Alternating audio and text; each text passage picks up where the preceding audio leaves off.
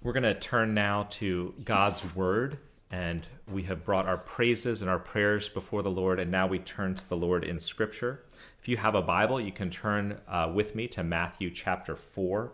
I'm going to be reading from the English Standard Version, but I'll be reading from Matthew chapter 4, verses 1 through 11. Then Jesus was led up by the Spirit into the wilderness to be tempted by the devil. And after fasting 40 days and 40 nights, he was hungry. And the tempter came and said to him, "If you are the Son of God, command these stones to become loaves of bread." But he answered, "It is written, man shall not live by bread alone, but by every word that comes from the mouth of God." Then the devil took him to the holy city and set him on the pinnacle of the temple and said to him, "If you are the Son of God, throw yourself down, for it is written, he will command his angels concerning you, and on their hands they will bear you up, lest you strike your foot against a stone." Jesus said to him, "Again it is written, you shall not put the Lord your God to the test." And again the devil took him to a very high mountain and showed him all the nations, kingdoms of the world, and their glory. And he said to him, "All these I will give you, if you will fall down and worship me." Then Jesus said to him, "Begone, Satan, for it is written, you shall worship the Lord your God, and him only shall you serve." Then the devil left him, and behold, angels came and were ministering to him. The word of the Lord. Thanks be to God. So I'm not sure how many of you watched cartoons when you were younger, but I watched a few too many when I was a kid. And one of the common images that would show up, whether it was from the Mickey Mouse cartoons with Pluto the dog, or Tom the cat who was chasing Jerry the mouse, Fred Flintstone, even to modern day Homer Simpson, is that of a decision, a temptation, where the character has an angel and a devil on their shoulder. And in one ear, the angel is saying, "Don't do that, don't do that." And the devil is saying, "Do it, do it." And the battle goes on until the character decides whether to squish out the angel or the devil and follow either the good or the bad choice. We get to this point in the Lord's Prayer when Jesus told us to pray, "Lead us not into temptation, but deliver us from evil." And in many ways, it's hard. Maybe we don't actually conjure up that imagery, but in some ways we think we're praying that we will follow the angel and not the devil. That cartoon imagery from, trying to figure out how to navigate this. So as we look at this portion of the Lord's Prayer this morning, what I want to do is I want to first define temptation, as I think Jesus is indicating what he means here. Second, to have a better understanding of that phrase, "deliver us from evil," specifically what is meant by evil and what's behind it. And then lastly, why I think we have no reason to fear. That things like praying, "Don't, keep us from temptation and deliver us from evil," sound a little bit scary, but I think Jesus was saying there is no reason to fear. So the first thing is we pray that prayer, "Lead us not into temptation." And we have to understand what's behind that word, what's behind that phrase. What is Jesus getting at there? Because we instantly go to certain thoughts. But the word temptation is more often translated, or is very often translated, trial. It is a time of testing, often of suffering. It's a proving ground. So if you're trying to make the high school basketball team, you are in a time of trial or temptation, as it's being used here. When you're in a class and you get to midterms or final exams, what the teacher, the professor, is doing is testing you to see if you will stand up, if you know the information. It's the same word that would be used here, temptation. So a time of trial or testing to prove the mettle, the standard of the thing. And if we really want to understand it, we look at Jesus' own life and the places and times when he was tempted.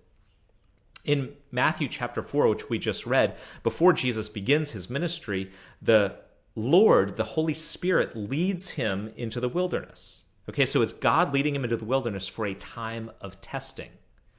And while he's there, it says the devil, the tempter, Satan, comes to tempt him. And basically the temptation was to go to find another way to achieve God the Father's kingdom purposes. Like, take it in your own hands. You can do miracles for your own good, or throw yourself off of this temple in Jerusalem and everyone will believe in you. It'll be much easier than what you think is in front of you, Jesus. Or just bow down and worship me. I'll give you all the kingdoms. You'll have the kingdom now. So it was to accomplish what maybe Jesus would be thinking of as God's purposes, but in a way that was not God's way, and ultimately, therefore, wasn't God's purposes. In the Garden of Gethsemane, Jesus is under incredible testing. And the idea that he's praying, take this cup from me, yet not as I will, but as you will, is a prayer of temptation or trial. He wants another way besides the cross, besides forsakenness. So will he give in and go another way? In the middle of that, the beginning and end of his ministry, is Matthew chapter 16, when Jesus tells the disciples, I am going to Jerusalem, and there the religious leaders will arrest me, they're going to reject me, and I'm going to be crucified. And Peter says, Lord, if that's the case, let's not go to Jerusalem. Let's go another way. And Jesus says, get behind me, Satan. Get behind me, tempter. You're trying to get me to go another way, to achieve God's kingdom purposes another way. So for Jesus, in Matthew 4, 16, and 26, beginning, middle, and end of the book, the temptation has to do with the cross itself. Would Jesus go towards the cross, towards forsakenness? Would he still do God's kingdom purposes, God the Father's way? For us, temptation or trial is also about the cross. His cross, not ours. So in other words, what I'm suggesting is when Jesus says, lead us not into temptation, it's not primarily about avoiding being bad or trying not to do the things you feel guilty about the next day. So it's not primarily about curbing your jealousy or feeling bad that you drank too much last night or trying to avoid pornography or lust or your temper or your vanity or your selfishness.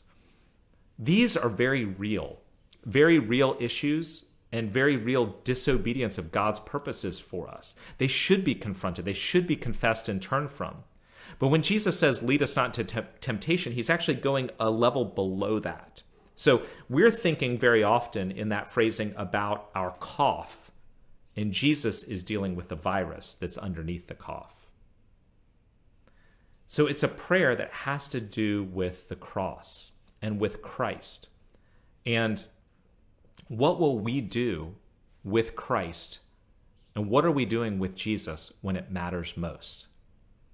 In other words, will we follow God?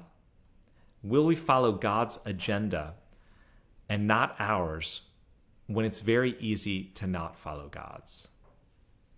In Matthew 26, in the upper room at the Last Supper, and in Gethsemane, there's a connection that Jesus makes for the disciples. He says, you will all fall away on account of me.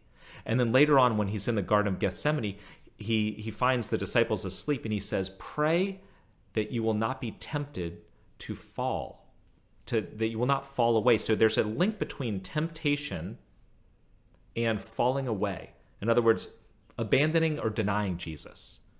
So the temptation that's being talked about is not necessarily just the bad things we do, it's the disbelief and denial or redefining of Jesus underneath.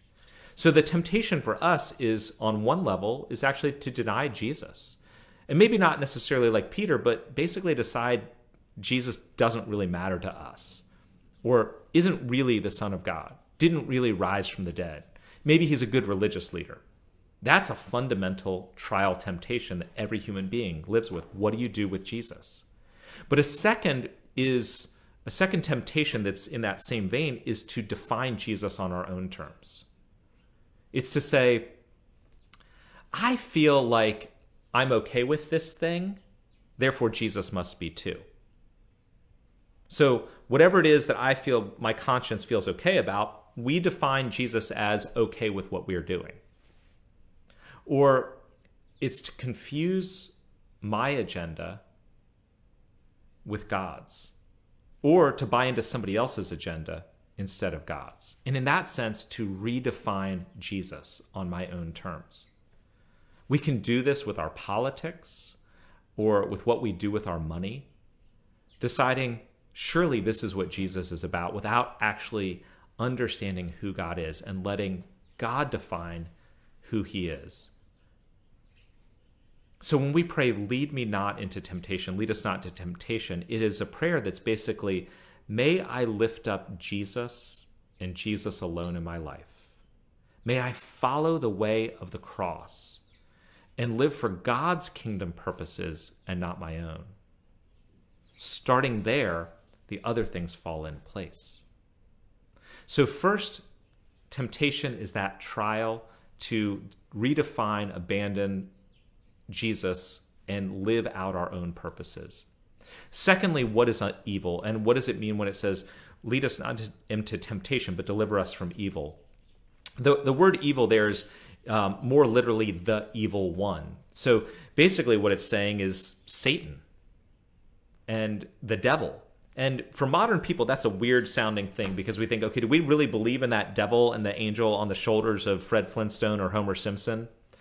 Is that what we're really believing in? Do we believe in that? The Bible is very clear that yes, there is spiritual evil and spiritual good. But Satan himself, the kind of personification or lead demonic power, is called the liar, the accuser, the tempter. And that's essentially what the devil and Satan mean. They mean somebody who accuses you or accuses falsely, who makes up lies, who tries to get you to fall. Now, most modern people fall into the category of making too little of the spiritual realm and spiritual evil. Everything has to be physical or material. I have to be able to observe it and prove it. And so they will find a reason, an observable reason for every single thing, and yet there are some things that they can't account for. Some Christians, however, on the other side, make too much of spiritual evil, looking for it under every single issue going on in life. That the reason you didn't get a parking space was because of Satan, instead of just a lot of people happen to be at that shopping center. And I think there is an error of both, either making too little of spiritual evil or making too much of it. C.S. Lewis put it so profoundly and clearly, as he often does, in the preface to his book, The Screwtape Letters. This is what C.S. Lewis writes. There are two equal and opposite errors into which our race can fall about the devils. One is to disbelieve in their existence. The other is to believe and to feel an excessive and unhealthy interest in them. They themselves, the devils, are equally pleased by both errors and hail a materialist or a magician with the same delight. So let me give you an example. If we look at an issue like urban poverty and crime and failing schools and some of the issues that have gone on in urban parts of the country for decades, some people in our culture would answer that what's at the root the issue? What needs to be solved? And they would say the issues are social and systemic. We need to solve social and corporate and systemic issues of injustice and poverty. Others would point to personal and moral. And they would say people need to take ownership of their own lives, and they need to get themselves out of these things. It's personal and moral, it's social and systemic. Christianity would say, yes, of course, it's both of those things. It is emotional and psychological and moral. It is also social and systemic and corporate.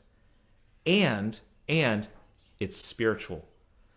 Because the answers of the side that would say it's just personal or it's definitely social falls short.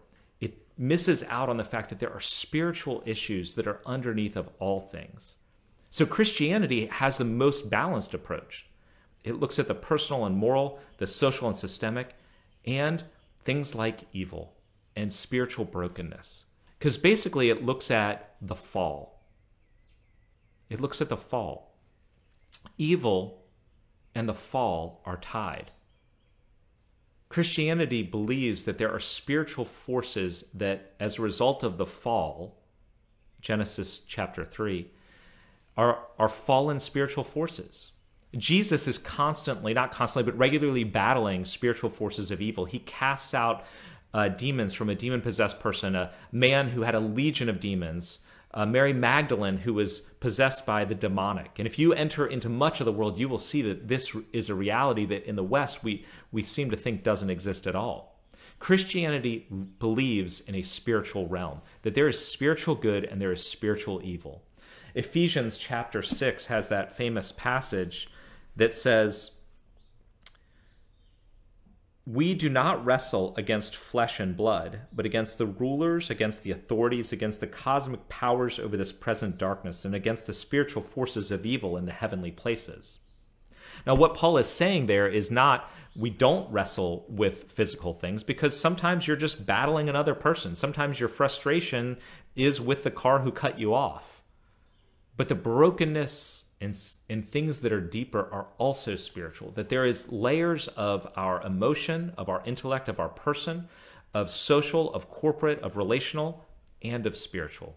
It is physical, it is intellectual, and it is spiritual. And there are spiritual forces that are fallen. But Christianity also holds that this world is fallen. So when we say deliver us from evil, we're not just talking about spiritual evil. We're also talking about we're in a world that is fallen and broken. And that includes evil people who do evil things. And sometimes we're on the receiving end of that. This world is filled with wars and crime and injustices that are brought about by people carrying out evil because they are fallen people. And this creation itself is fallen. And in a sense, we deal with the evils of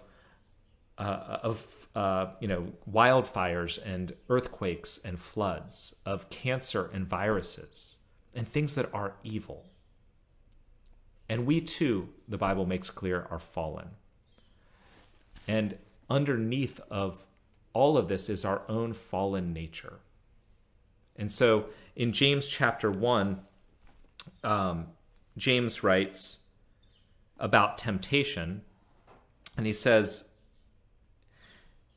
each person, let no one say God is tempting me, for God does not tempt people with evil, but each person is tempted when he is lured and enticed by his own desire. So temptation, evil, comes out of my own sinful heart. I am a fallen and sinful person. My sin nature and the depth of my fallenness is a part of the biblical narrative and the Christian story and the hope of the gospel. And I should never underestimate my capacity for evil. And so when I say deliver us from evil, I am meaning all of these things. Deliver me from the evil one, from Satan. Deliver me from the brokenness of this fallen world. Deliver me from myself. And so going back to try to put the two together, temptation and the evil one. When I'm tempted, is it more Satan or is it more me? I think that one thing to remember is this. If you read through the Bible, Satan, while a spiritual force of evil, is not as powerful as we sometimes think. Satan is not a creator. He is a mimic. He's a liar. And he distorts and encourages things that are already part of our own sinful thoughts. So a number of years back, I was reflecting on this and realized that the temptations, I'm not sure if it's my own desires jumping into what I want to do or Satan encouraging them, because I'm pretty sure the voice of Satan is a lot like the voice of Johnny. It's that internal narrative when I'm thinking about myself, having either self-pity or wanting to do something, and I'm pushing aside thoughts of God. And so is that my sinful self? Is that Satan encouraging? Is it a mix of both?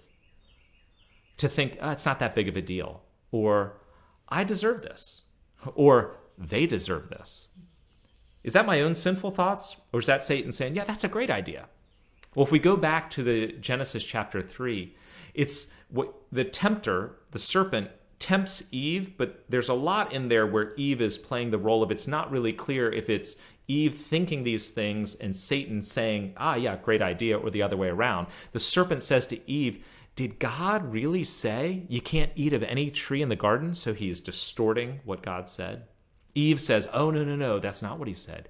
He did say, if you eat of this one tree or touch it, you'll die. So she's distorting the truth. And ultimately what's happening in this conversation between Eve and the tempter is Eve is realizing that in her heart, she thinks God is trying to keep something from her.